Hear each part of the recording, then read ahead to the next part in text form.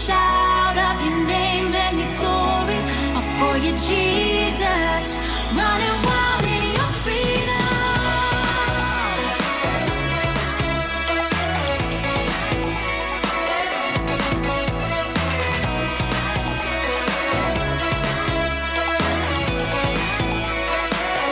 Living in your light, by your spirit, and now I know you.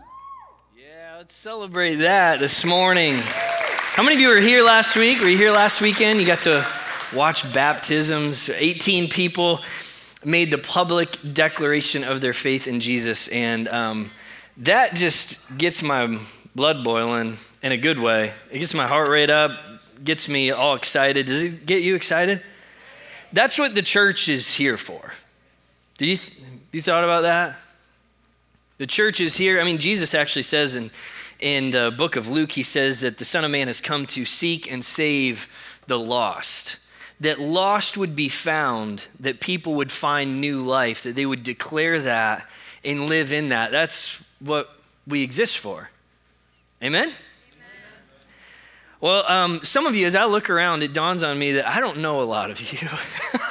Some of you have been new here to Impact, and some of you don't know me, and so I just want to introduce myself. I'm John. I'm one of the pastors here, and welcome here. If you're tuning in online, we welcome you. Thanks for joining us and for being a part of Impact. If you're over in the mask required zone, we welcome you over there as well. So we got, as Kate said earlier, we just have a lot of ways for people to stay connected, and I'm so grateful for that. We are one body. Amen? We're one body with a lot of different locations, a lot of different places, but we are one body. I want to share with you a story today about an interaction that Jesus had. And before I do that, I do want to make sure I mention this. Last week, we started this series called Passion Born. And as I already said, 18 people got baptized. And Jason mentioned last weekend, if you are wanting to get baptized, if you have not taken this next step in your faith, and this morning we're going to talk about what it means to be reborn, what it means to be regenerated in our lives and be made new. And maybe you'll make a decision to follow Jesus, maybe for the first time or for the second or third or fourth time today. And I just want to invite you, after the service, we have a sign-up sheet out in the lobby for getting baptized. And we don't know when the baptism service is going to be, but we're already going to go ahead and do sign-ups right now. We don't know what date it's going to be. We're hoping sometime in January or February, but we want to give an opportunity for you to respond. So, all right. Baptisms. Well, we're going to open up God's Word today. And if you're not familiar with the Bible, we're going to be in the book of John. It's one of the Gospels, one of the four Gospels. And if you've got your Bible, you'll turn to the New Testament. And it's Matthew, Mark, Luke, and then John. We're going to be in John chapter 3. We're going to have the scripture up on the screen as well. Or you can download the Bible app. I love the Bible app on my phone, the YouVersion Bible app. John chapter 3, beginning in verse 1.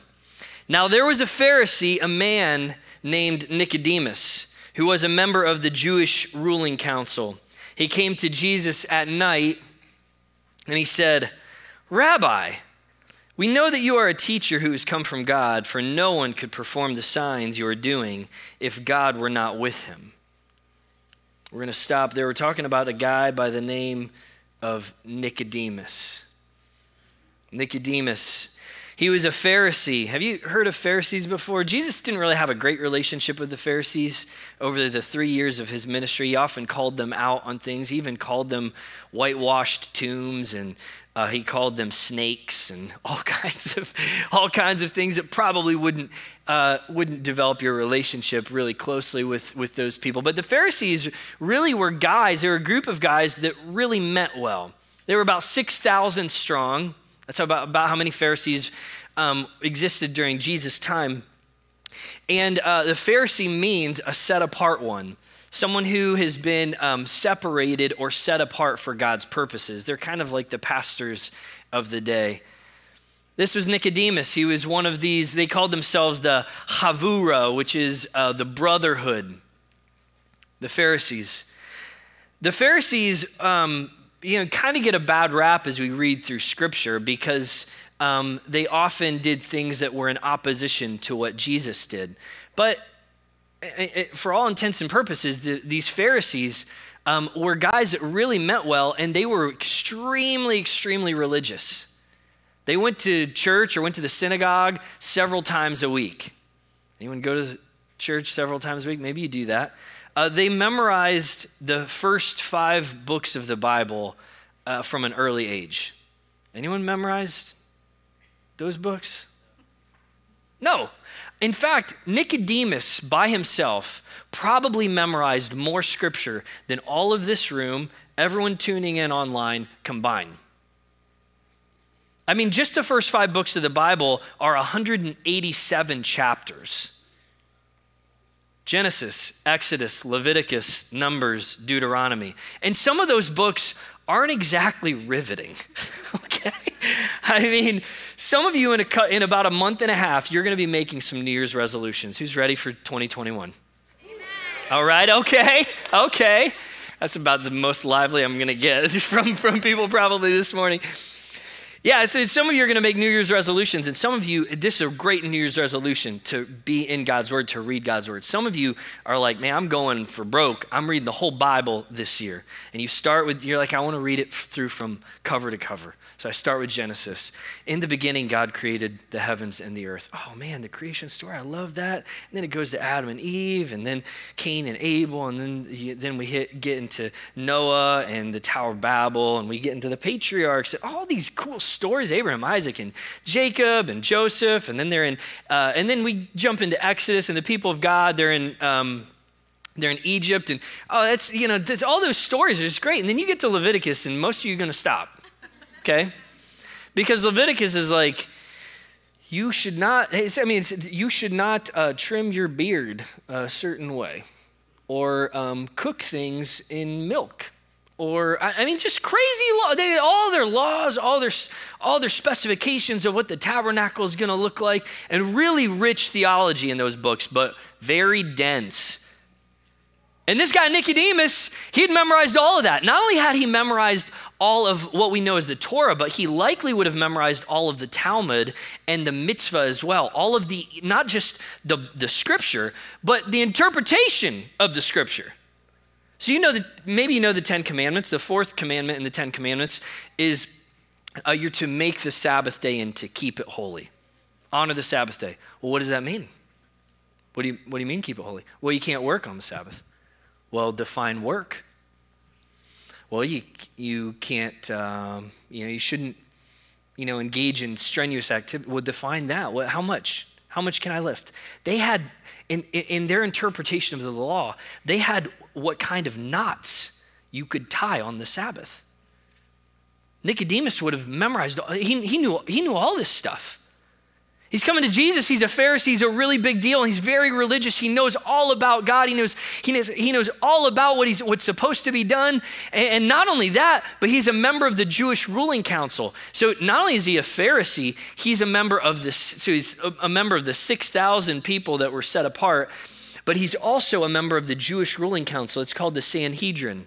Jesus actually stood before the Sanhedrin. 70 people, whittled down from 6,000, all the people in Israel, 70 people. It was like the Supreme Court for the Jews. That was their ruling body. Those are the people who governed them, determined, you abided by these laws, how to enforce the laws, all of that. Nicodemus is a really big deal. In fact, Jesus later in the story, we'll get to this later in the story, he says that you are Israel's teacher. Not you are one of Israel's teacher, you are Israel's teacher. This is Nicodemus, he's a really big deal in this story.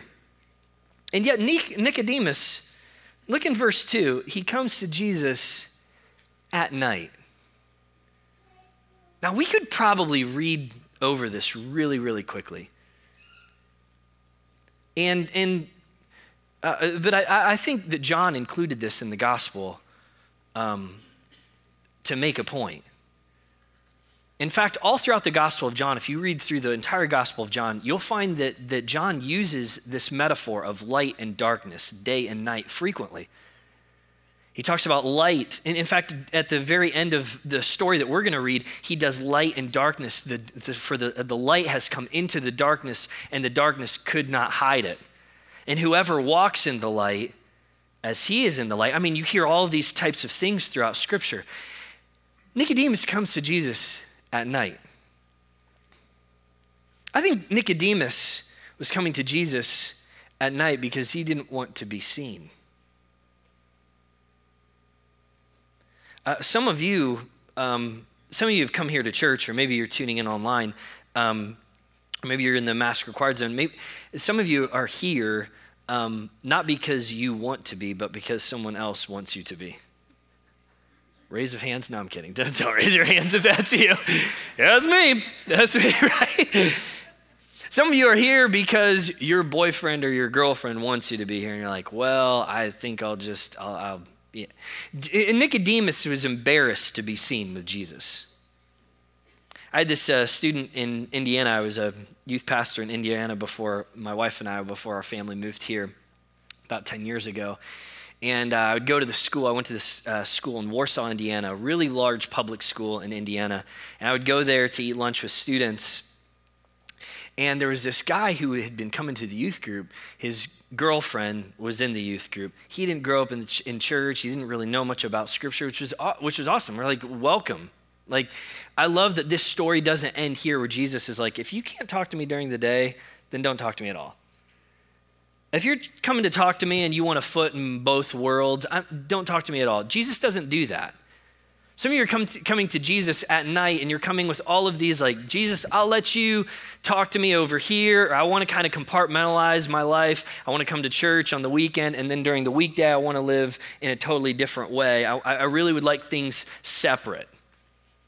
And this kid, I remember seeing this kid from across the way. He's probably 50 feet away in the lunchroom. And I saw him, and he made eye contact with me.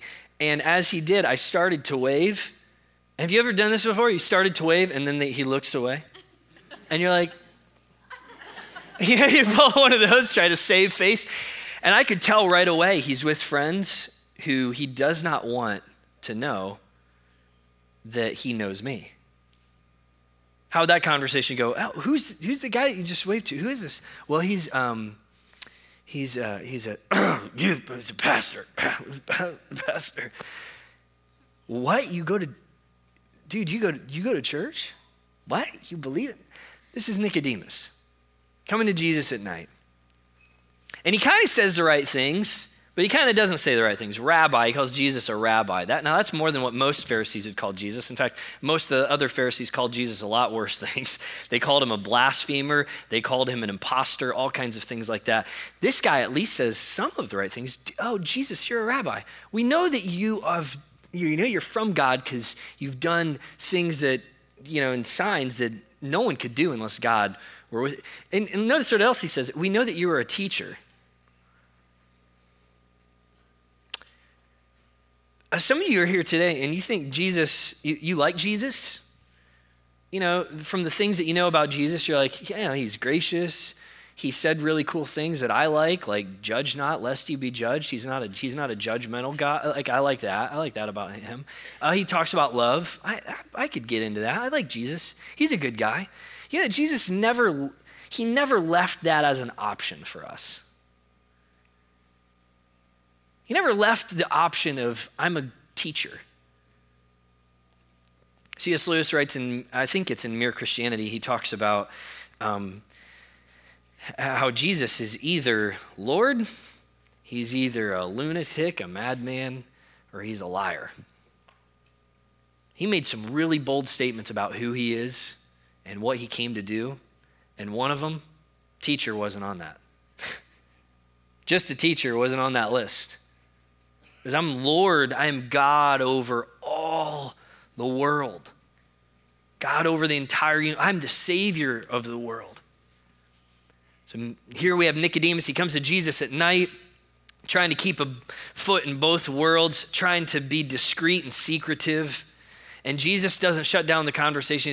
He doesn't say, get out of here, dude. I mean, you're fake, you're a fraud, get out of here. He doesn't do that, and he doesn't do that with you, and he doesn't do that with me. Are you thankful for that? Jesus doesn't do that with you, and he doesn't do that with me. We come to him with all kinds of conceptions about who we want him to be and what we want him to do in our lives and how we want him to act. And he doesn't just come with condemnation. We're going to hear that later in the story, but he comes with grace and with love and with mercy, and he walks with us to truth. Nicodemus seemed to say all the right things and do all the right things, but he wasn't, catch this phrase, born again. So John chapter 3, verse 3, we continue in our story. Now Jesus replied, very truly, I tell you. Now in the Greek, this is amen, amen. It's kind of redundant. It's almost like saying the same thing over and over again so that you get someone's attention. I know we've got kids in here today because part of Kid Zone is not open. Hi, kids. Hey, you're coloring, most of your color. I got some waves. Now, as kids, when you say things like to your parents, I really, really, really, really, really, really, really want, does that help you? That helps you maybe. Parents, does it help? It doesn't help parents. Kids feel like it helps. This is what Jesus is saying words over and over twice, and he does this 3 different times in the story. He says, amen, amen. Truly, truly. This is like emphasizing something. This is saying as a kid to your parent, I really, really, really, really, really want that. Jesus says, truly, truly, I tell you, no one can see the kingdom of God unless they are born again. Now, this is really weird, especially if you think about it literally. And that's what Nicodemus did. Nicodemus goes, what? And he's a smart guy, remember? He's studied, he's studious, he's learned, he's astute. And he says, surely, first he says, how can someone be born when they are old? You see where Nicodemus is going here? Nicodemus asked, surely they cannot enter a second time into their mother's womb to be born. Nicodemus went down a mental track that led him to a pretty unfortunate picture in his mind, probably. I mean, he loves his mom, I would imagine. Do you love your mom? Most people love their mom. Most people love their mom. You think about your mom, you don't want to think about that about your mom. Like, that picture isn't a good picture. And that's what Nicodemus is doing. He's like, how in the world, I know how people are born. You're telling me I've got to do what? That doesn't work. That won't work. It's not physically possible. Also, even if it was physically possible, no one wants to do that. Jesus, what are you talking about? Jesus answered, truly, truly, again, very truly, amen, amen.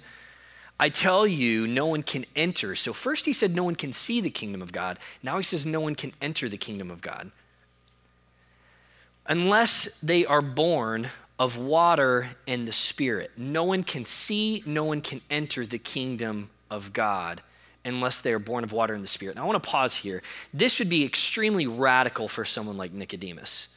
There's a couple of reasons. Number one, he'd be familiar with the kingdom of God. The kingdom of God was the thing that was supposed to come into fruition at the end of time. He believed as a Pharisee in the resurrection. Sadducees did not, but the Pharisees believed in the resurrection. Most of the Jewish people believed in the resurrection. But they believed at the resurrection it was going to be the Jews. Like the people of God, the people who were chosen. And Jesus doesn't say anything about them. He says no one unless they're born again. First of all, that rocks Nicodemus's world. It'd be like some of you, and it is like some of you. It's like me. I've been in this place so many times in my faith. It'd be like him saying to us, did you know that going to church isn't the way that you get into the kingdom of God? Did you know that memorizing all that scripture, I didn't say anything about that, Nicodemus. Now, that's good. Going to church is good. Memorizing scripture is good. Did you know tithing, that's not how you get into the kingdom. Doing all the right things, that's how you get into the kingdom. You get into the kingdom, you see the kingdom, you enter into the kingdom by being born again. He says, born of water and the Spirit. Now, just for sake of clarifying some confusion, Jesus starts to go into some metaphors here. And all of his metaphors, he talks about wind, he talks about water, and he talks about the Spirit. All of them have to do with the Spirit of God.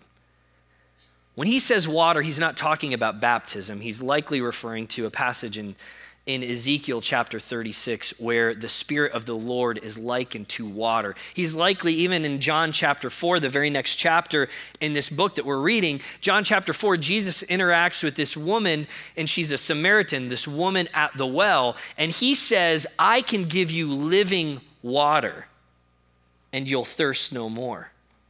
This is what Jesus is talking about. Unless they're born of water and the Spirit, unless they are born by the Spirit. He continues on. He says, flesh gives birth to flesh, but the Spirit gives birth to the Spirit. You should not be surprised at my saying, you must be born again. Everyone say must. You must be born again. Now, I didn't say this. Jesus said this. This is very specific, and this is very exclusive. Jesus said in another place in Scripture that I am the way, truth, and life. No one comes to the Father except through me. There's another place in Scripture that says there's no name under heaven, no other name under heaven by which men must be saved. This is exclusive, which is not extremely popular in our kind of inclusive, polytheistic culture right now. Jesus is the only way that you can see or enter into the kingdom of God. Now, the Jews believed that the kingdom of God was something that was yet to come from the Messiah. We believe as Christians that the kingdom of God is here, it's now, on earth as it is in heaven, your kingdom come, and it's later. You can have the kingdom of God in your life. You can have transformation in your life right now and later. Heaven later, kingdom of God, transformation right now. You must be born again. The wind blows wherever it pleases. Again, he's talking about the Spirit of God. You hear its sound, but you cannot tell where it comes from or where it is going. So it is with everyone born of the Spirit. And Jesus is challenging Nicodemus's conceptions about how salvation happens, who the kingdom of God is for. It's for the Jews, it's for the people of Israel, it's for the people that abide by the law, Genesis, Exodus, Leviticus, Numbers, Deuteronomy. It's the people that do the right things. And he's like, hold on, the Spirit of God is a little bit bigger than that. The kingdom of God is a little bit bigger than that. And he says, you must be born again. Everyone born of the Spirit.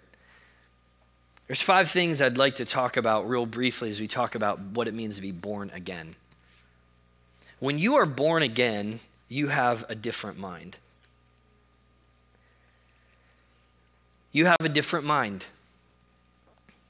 In Romans chapter 12, Paul writes, therefore, as God's holy and beloved people, present your bodies as living sacrifices, holy and pleasing to God. This is your spiritual act of worship. And then he goes on in verse 2 and he says, therefore, be transformed. Do not conform any longer to the pattern of this world, but be transformed by the renewing of your mind. You have a new mind. When you're born again, you have a different mind. You are a different creation. You are a new creation, as Paul says in 2 Corinthians chapter 5, verse 17. If anyone is in Christ, he or she is a new creation. The old is gone. Behold, the new has come. You're a different creation. You are a changed person. Some of you have been saved.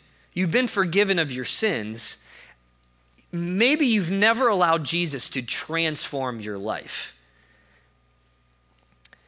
Theologians have a lot of fancy words for what God does through the Bible. And one of them that a lot of people are familiar with is salvation. Jesus' name means to save. And some of you are like, oh yeah, I've been saved. I've confessed my sin. Did you know there's another fancy word, and the next one is regeneration? That God doesn't want to just save you. He wants to change you. He wants to give you a new heart. He wants to give you a new mind.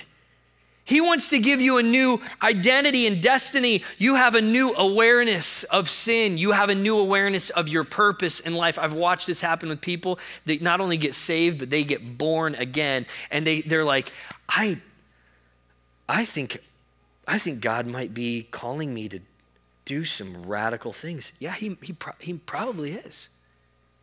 You've got a new awareness. You know, I never even thought about this sin in my life, but I'm all of a sudden convicted about what I'm watching, what I'm doing, what I'm saying, how I'm spending my time. Yeah, that's the Holy Spirit. You've been born anew. You have a new awareness. You also have a new identity. 1 John chapter 3 verse 1 says, how great is the love that the Father has lavished. He's just poured out on us, that we should be called sons and daughters of God, and that's what we are. You have been given a new identity. Some of you, this is good news. Some of you, this is bad news. Some of you are like, well, does that mean my reputation could be? Yeah, like Nicodemus, your reputation could be on the line. What about the successes that I've had? You're not defined by your successes anymore. What about my failures?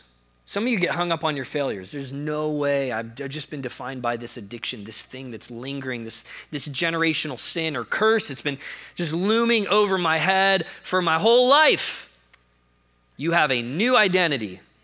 That does not define you anymore. Whose you are defines you now. You are a son or a daughter of the Most High King. You have a new identity. You have a new destiny, and it's God's kingdom.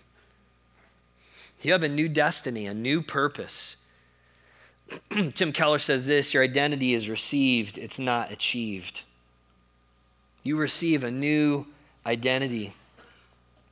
So Jesus goes on, and this conversation goes on with Nicodemus and with Jesus.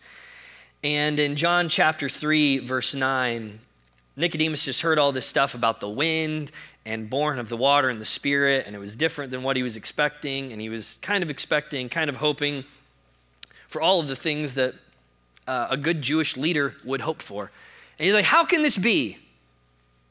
How can this be? Nicodemus asked. You are Israel's teacher. Remember I mentioned that at the beginning? You are Israel's teacher. This is this guy's a big deal. You are Israel's teacher, not one of, but like one of the main guys. You are Israel's teacher, and you do not understand these things.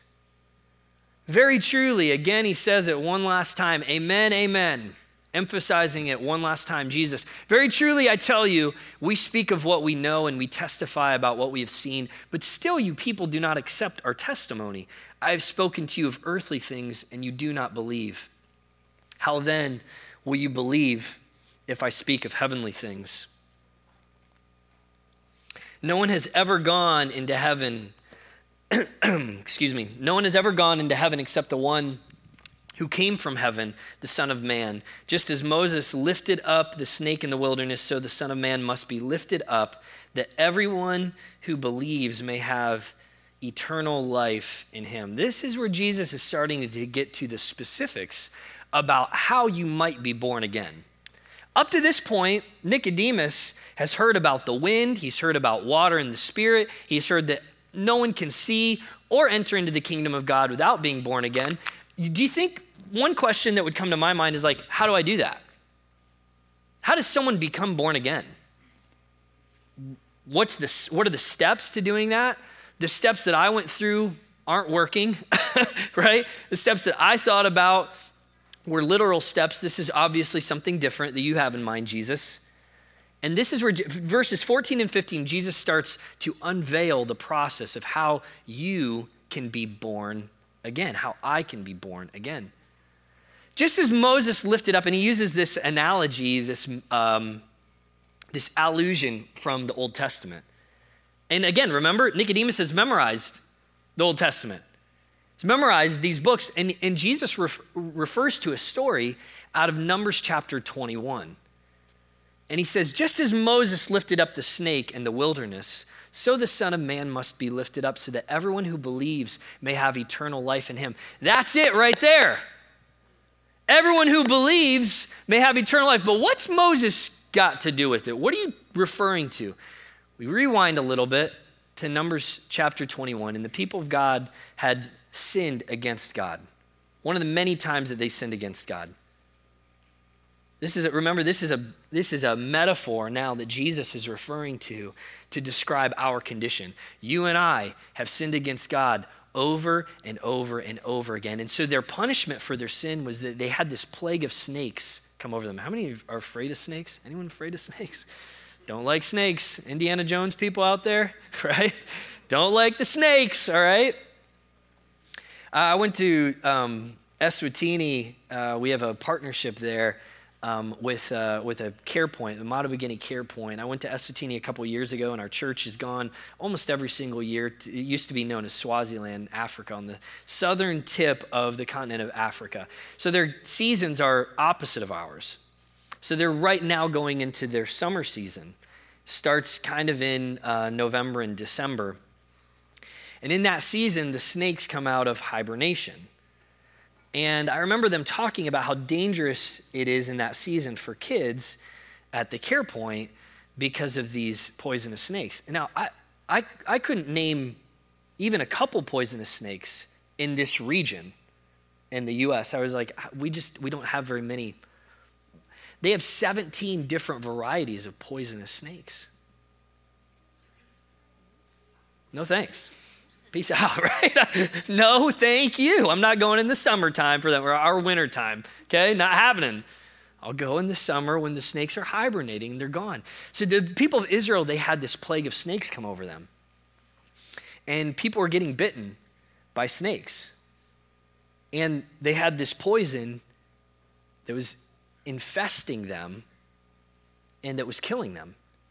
And so Moses, what happened is Moses took up this, he was commanded by the Lord, take up this pole, put a pole up, and put on the pole a bronze snake. And whoever looks on the bronze snake, not at their own injury, but whoever looks upon the bronze snake on the pole will be healed. Nothing that they did. They will be healed. Jesus, in fact, this is the symbol. You recognize that symbol? Medical symbol.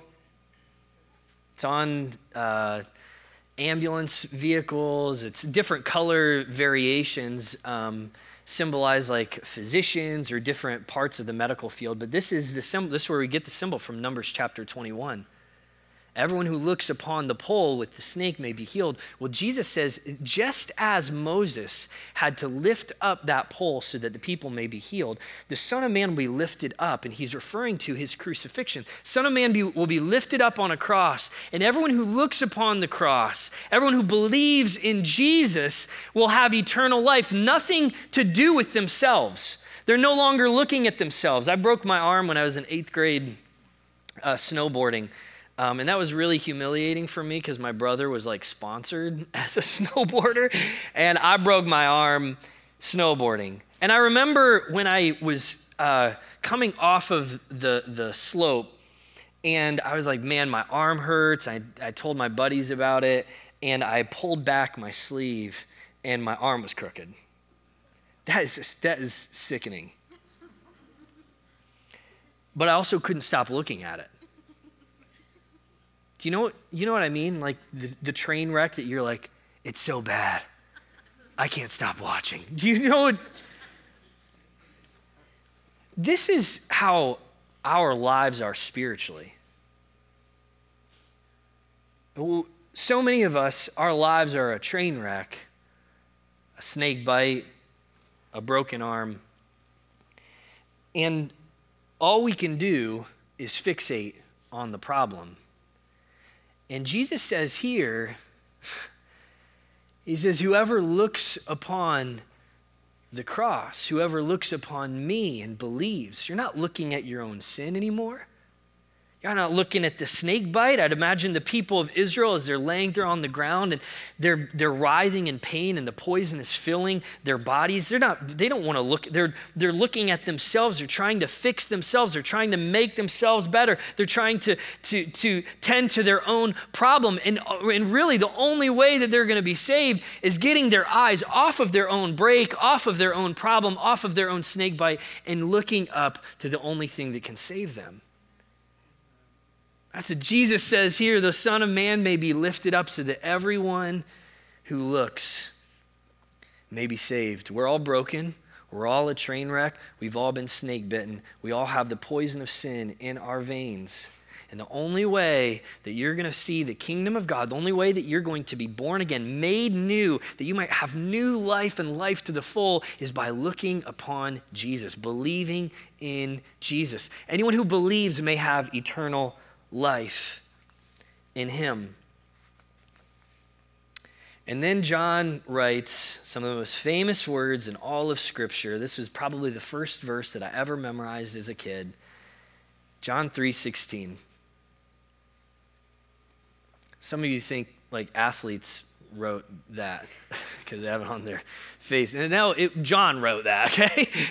John 3:16, for God so loved the world that he gave his one and only Son, that whoever believes in him shall not perish, but have eternal life. And it gets better. For God did not send his Son into the world to condemn the world. To say to Nicodemus, your answer was wrong, dude. Get away.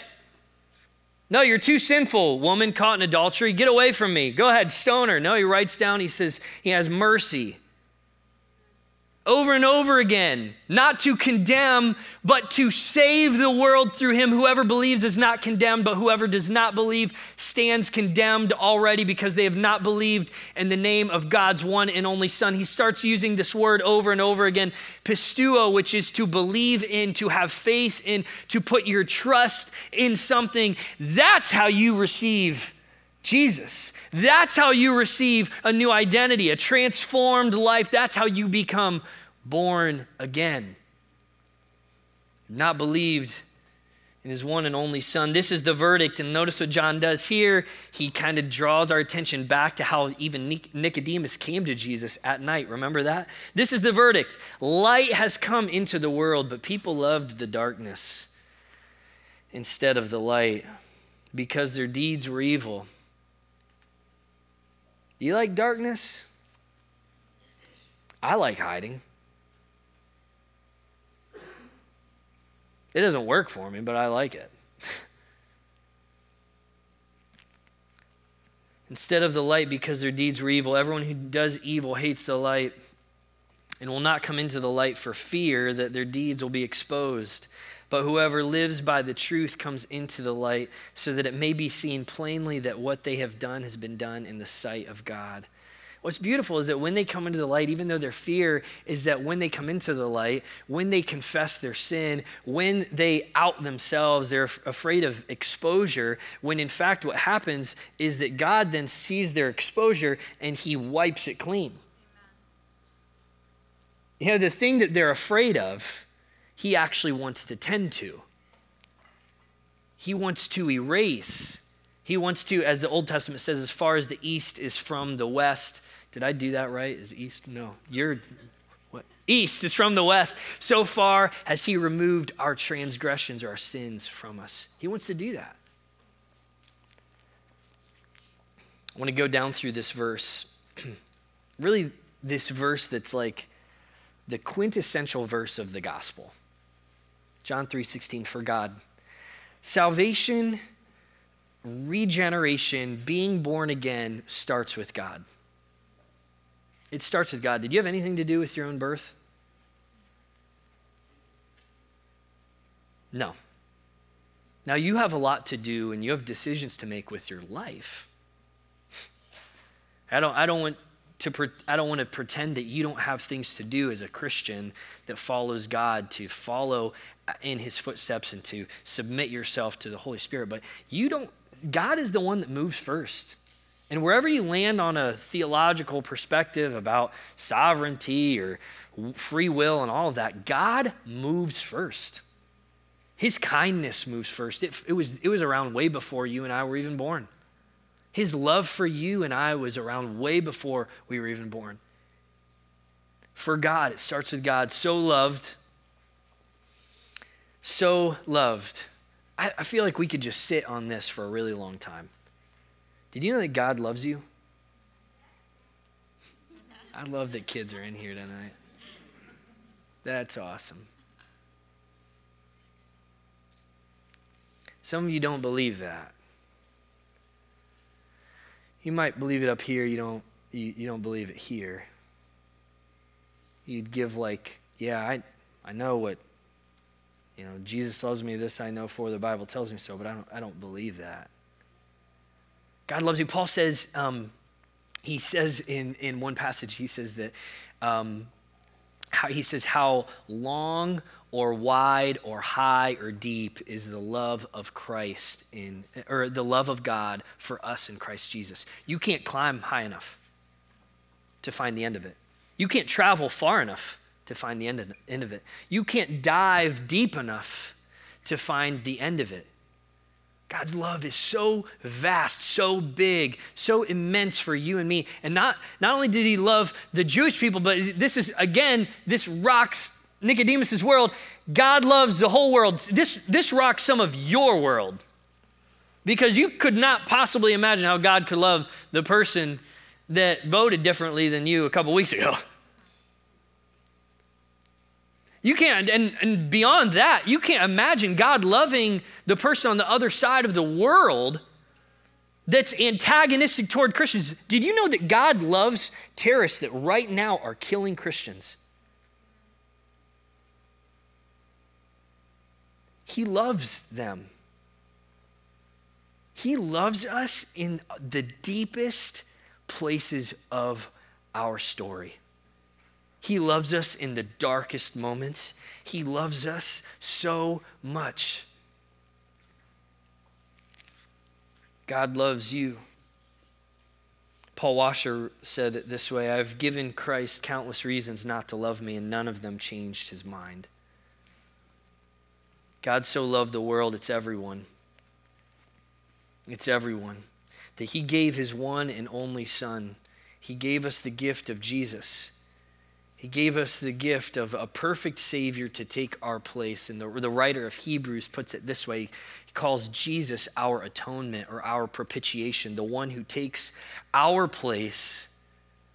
Paul says it this way: he who was not sin, he didn't even know sin, he became sin for us so that we might become the righteousness of God. That's the gift. A perfect Savior to bring about salvation and redemption and regeneration and new birth, life. That he gave his one and only Son, Jesus, that whoever believes in him. How is the gift received? It's received through belief in Jesus. And it's not just belief about Jesus. Nicodemus believed about Jesus. He even said we believe that you're from God and that you did. It's not just belief about Jesus. Some of you come in here today and you believe great things about, Jesus was he was a good teacher. He was all these things. Sure, yeah. But you've never put your belief in Jesus. I was on a soccer team in college and at Indiana Wesleyan. And at the beginning of each season, we would do some team building exercises. Have you guys done team building exercises? Maybe for a sport or even for a job, even for like groups of people that you've done team building exercises. And we would do these exercises where people would be blindfolded and someone else on the team would have to lead them somewhere. Have you done something like that? The one that was probably the most unnerving was the trust fall. And we would stand up on a platform that was maybe 2-3 feet high like this. And I looked around at my teammates. I'm like, you're strong, you're athletes, you're You're close friends of mine. I believe all these things about you. But when it came to turning around and not seeing behind me, and then trusting that they would catch me. There's some big guys in here. Just some big guys want to come on up. Anyone want to volunteer?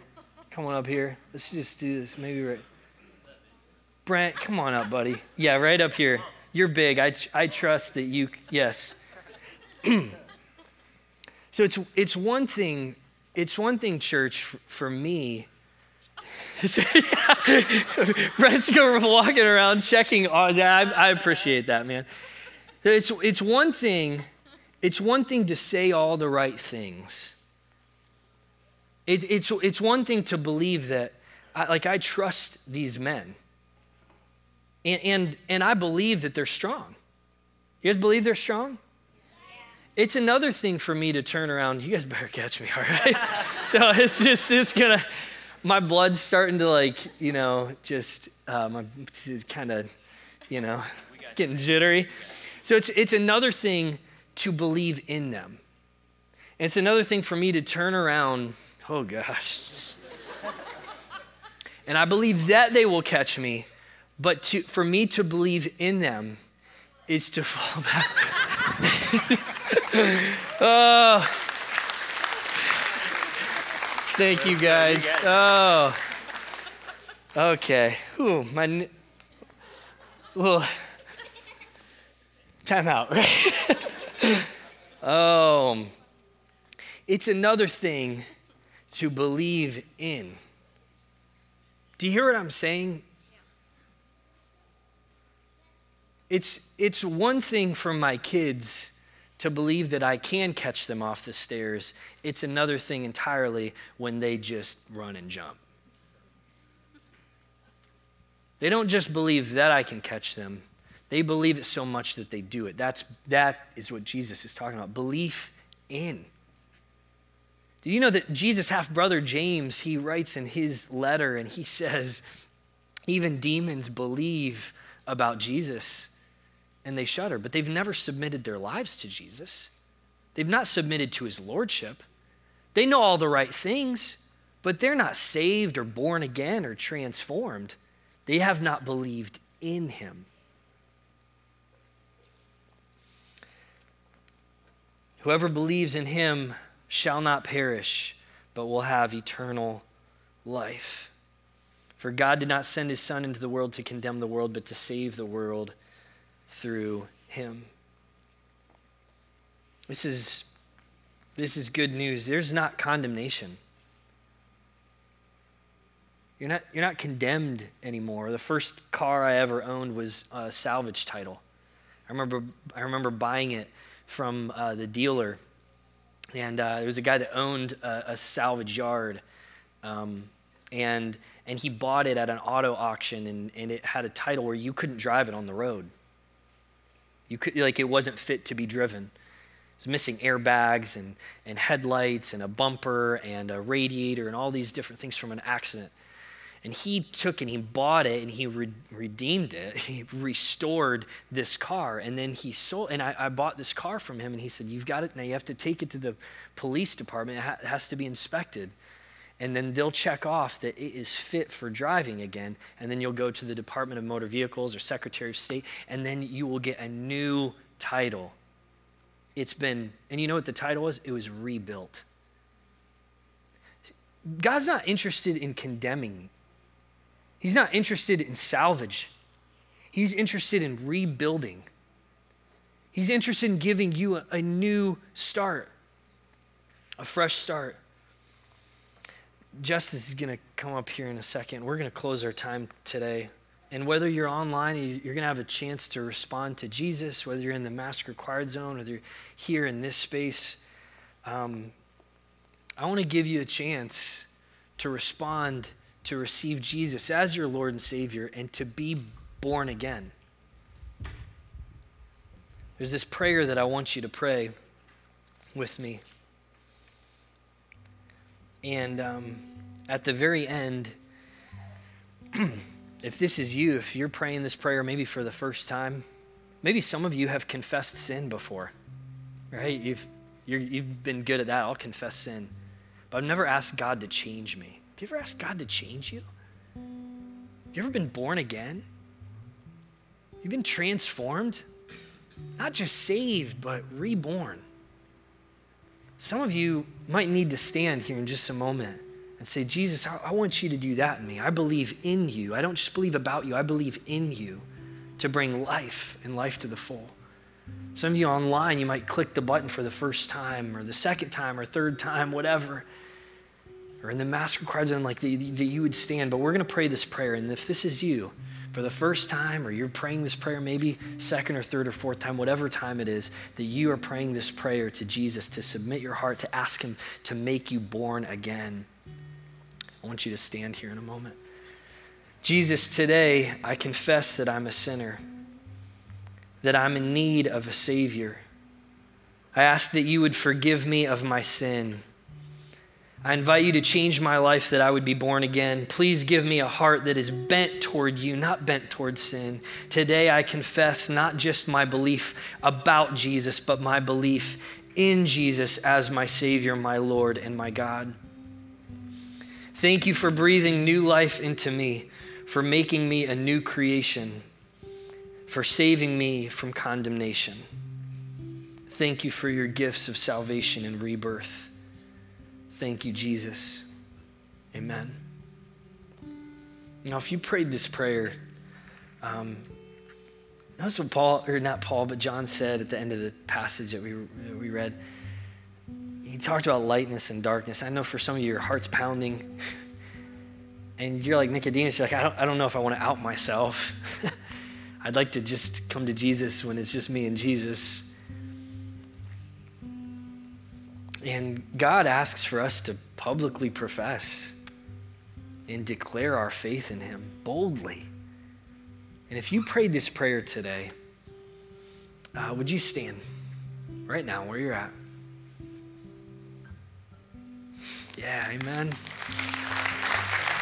If you're online, you can click the button. If you're in Master Required Zone, stand where you're at. Yeah, if you're still feeling called by God to stand, stay standing. Yeah, stay standing. Amen. Yeah, brother. Born again. Born again. This is the beauty of the gospel. Church, why don't you stand with the rest here today, and we're going to pray as we go. And if you were one that was standing, or maybe online you accepted Christ, or maybe in Master Required Zone, we'd love to hear from you. And you could get signed up for baptisms. That would be an incredible next step in your faith. You can fill out a Connect card afterward, and we just would love to walk with you for those next steps. But we celebrate. Can we celebrate one more time for people accepting Christ today, being born again, being transformed? That is the gospel. So Jesus came to do. So Jesus, today we just thank you. We thank you for those that last night gave their hearts to you. We thank you for those that this morning gave their hearts to you. We thank you for those that are online, that are all over the place. They're not even in this building right now, but they gave their hearts to you. And not only did they confess sin, but they asked that you would transform them. God, I pray that you would give them a new hope, a new identity, a new destiny, that they would be born again with a fresh kind of power from the Holy Spirit, Jesus.